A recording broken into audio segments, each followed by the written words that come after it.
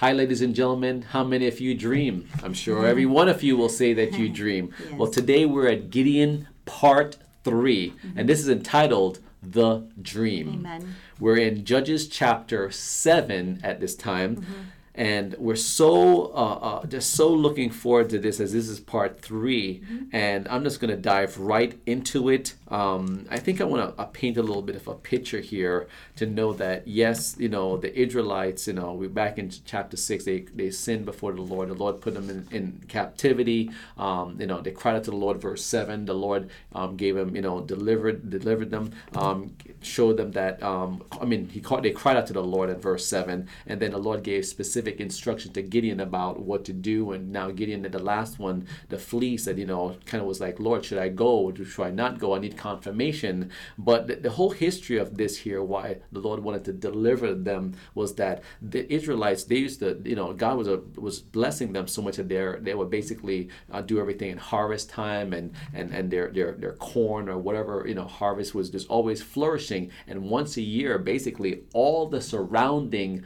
enemies would just come and raid them. And the Bible said they were like locusts all the time. They would just come and say, oh. So the Israelites, almost like they had to grab whatever they had to do, had to get, and literally hide in caves and everything, just so they won't get killed. Because they knew that whatever they left out, all the surrounding armies were, here they come. Annually, it's an annual thing. They just come and they just raid us and take away all of our harvests, whatever we didn't get a chance to hold for ourselves. And the Lord was like, oh, we're going to put an end to this thing. So, but it had to be God's way. Absolutely, God's way. So at this point, we're going to start in verse 10. It says, now, this is the situation that God is now talking to him. It says, in verse 10, it says, but if you are afraid to go down, go down to the camp with Purah, your servant, and you shall hear what they say. And afterward, your hands shall be strengthened to go against the camp.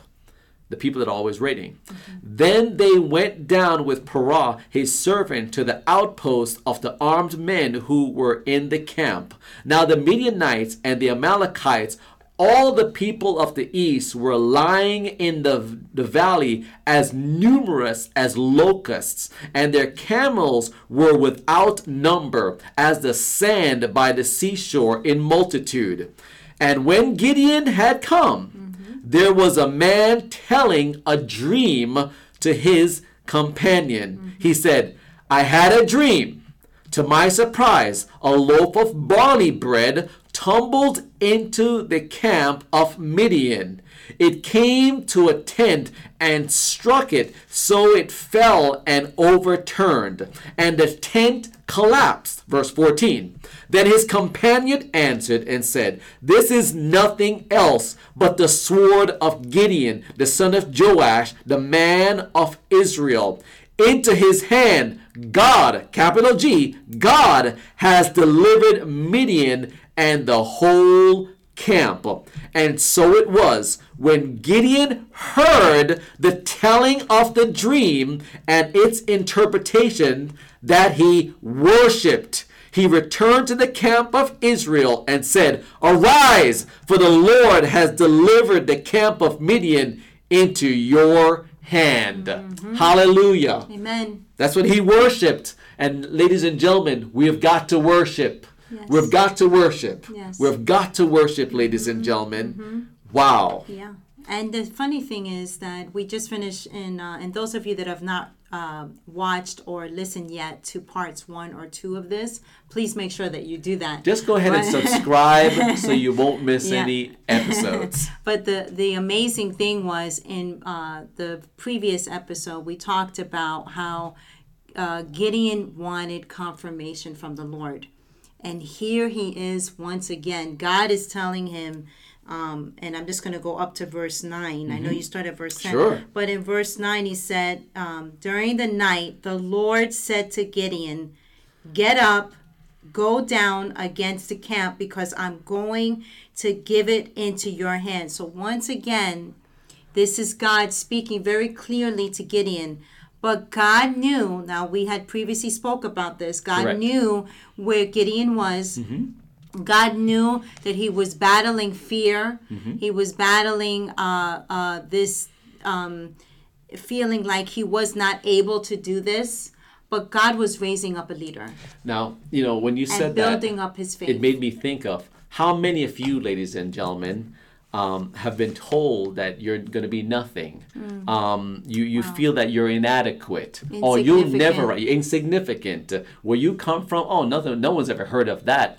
Your team or your whatever. There's nothing. Just by faith, just going to keep on trucking. Have to obey God. Just keep on trucking. Exactly. Keep on believing God. But the thing about with Gideon and this where he is here now, and as we just said, just because words are being spoken, like how Pastor Chris is saying, it does not have to become truth unless you make it truth. That's right. You don't have to come in agreement with anything that is outside of what God is speaking over you. Correct. And it's not like everyone spoke that over you and I, or everyone speaking this over Gideon, because Gideon actually had some people that were ready to fight with him. Correct. So it's not that you always will have everyone saying that over you, but the key is, where are you in your faith? Because unfortunately, sometimes the words of negativity and doubt can resound louder than even the promise of God. And this is the thing about where Gideon was. God knew that he was battling so much in walking this thing out by faith. And that is exactly what is excellent what you're saying, is because it is by faith. Because remember, in chapter 6, Gideon himself said, "Oh Lord, how can I save Israel? Indeed, my clan," this is verse 15, "my clan is the weakest in Manasseh, and I am the least in my father's house." Yes. So to the point, he started even believing the lie that he can't do anything, that what can I do?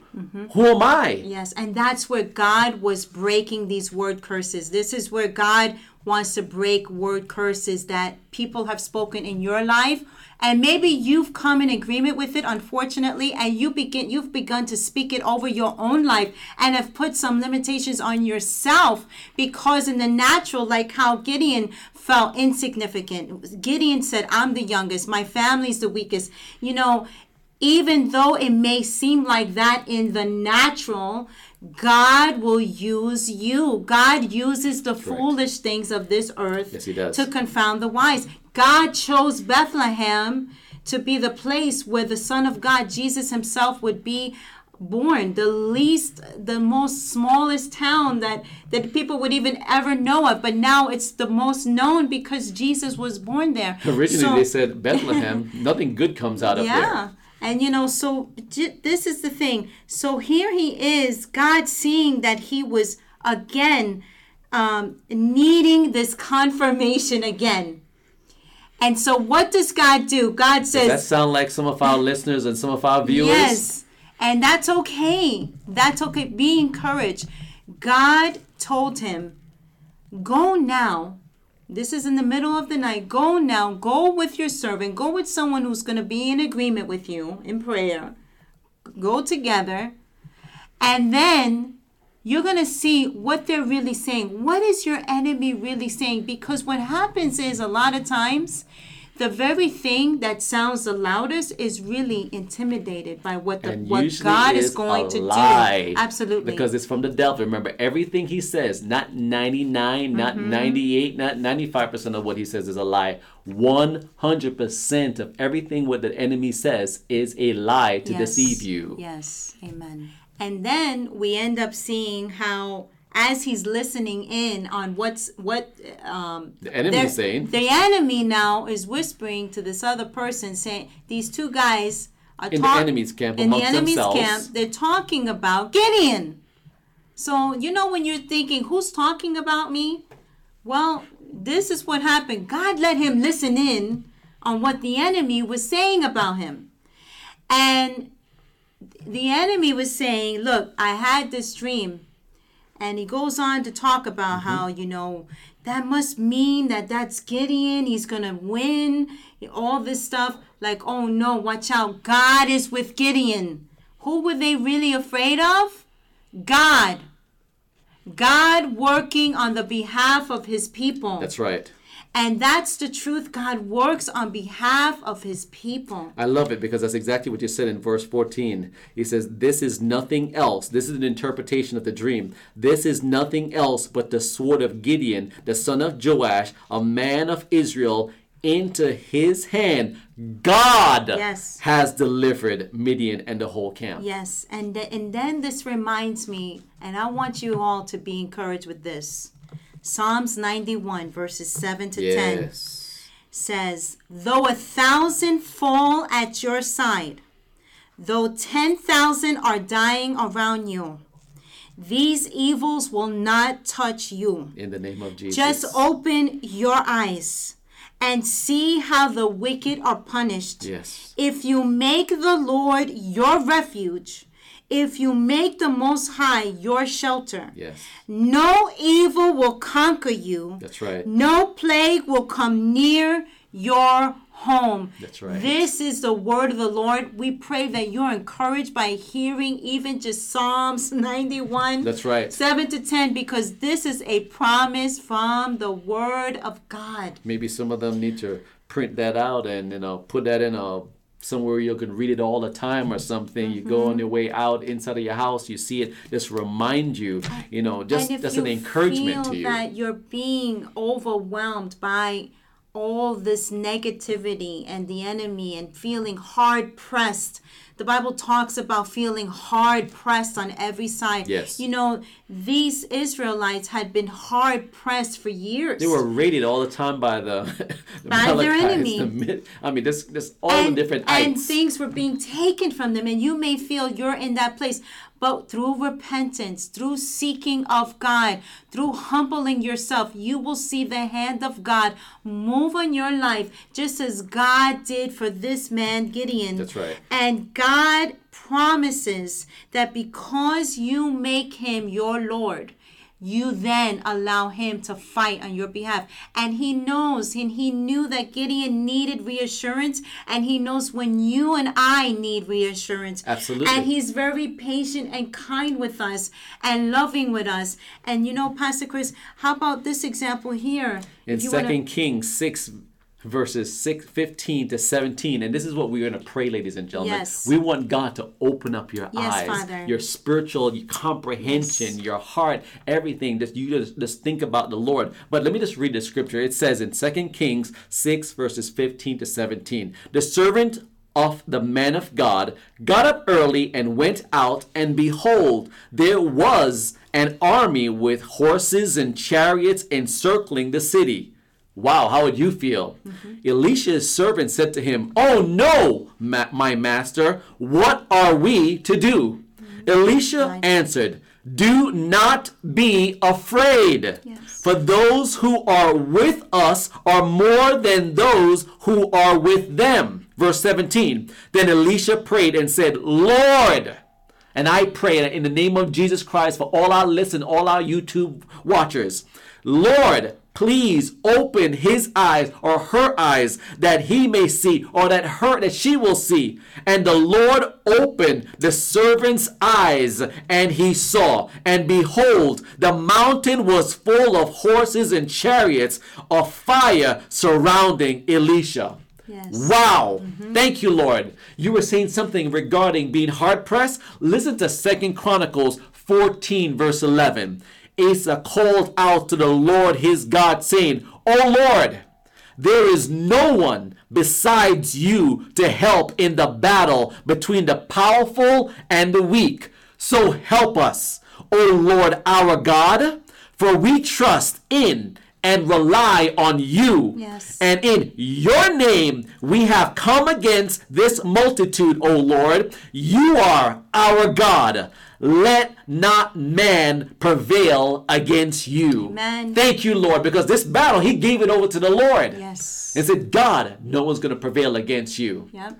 Father, in the mighty name of Jesus Christ, Lord, I thank you for every single person out there that's listening and watching, oh God. I pray that they will be so strengthened this very moment and going forward every single moment of their lives in the mighty name of Jesus Christ. Lord, I pray that they will surrender their hearts, they will confess their sin, they will humble themselves before you under the mighty hand of God and said, Lord, Holy Spirit, come into my heart, be the Lord of my life. God, right now, Lord, I might find myself being oppressed and in a tough situation. But God, open my eyes. Let me run to your word. Let me know that there is more with me than with them, oh God. Then, Lord, in the name of Jesus Christ, grant our precious listeners and viewers your unmerited favor, I pray. Favor that they do not deserve, in the mighty name of Jesus Christ. Yes. Amen and amen. Thank you, Lord. Amen. Amen. Yes, Father. Wow. Thank you, Lord.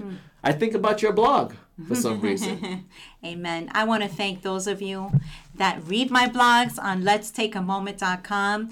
I'm writing to be an encouragement to many, and I want you guys to keep reading, commenting, and sharing them. And thank you for following me at Examine That's Moments. right. Our app is available to all of you. Our YouTube, please subscribe, share it, like it, comment. I mean, the same thing with the podcast. We're so just wanting you guys to be a part of it. Plus, we have another podcast, which is called Resplendency Life. Not just Be Resplendent, we now have Resplendency Life podcast that we want you guys to also be a part of and be strengthened. We do this because we love Jesus and we want you guys to be encouraged in the name of Jesus Christ. Remember, we're going to do a part 4, and until next time, please do this very thing for Jesus Christ. Stand out and shine. God bless. God bless you.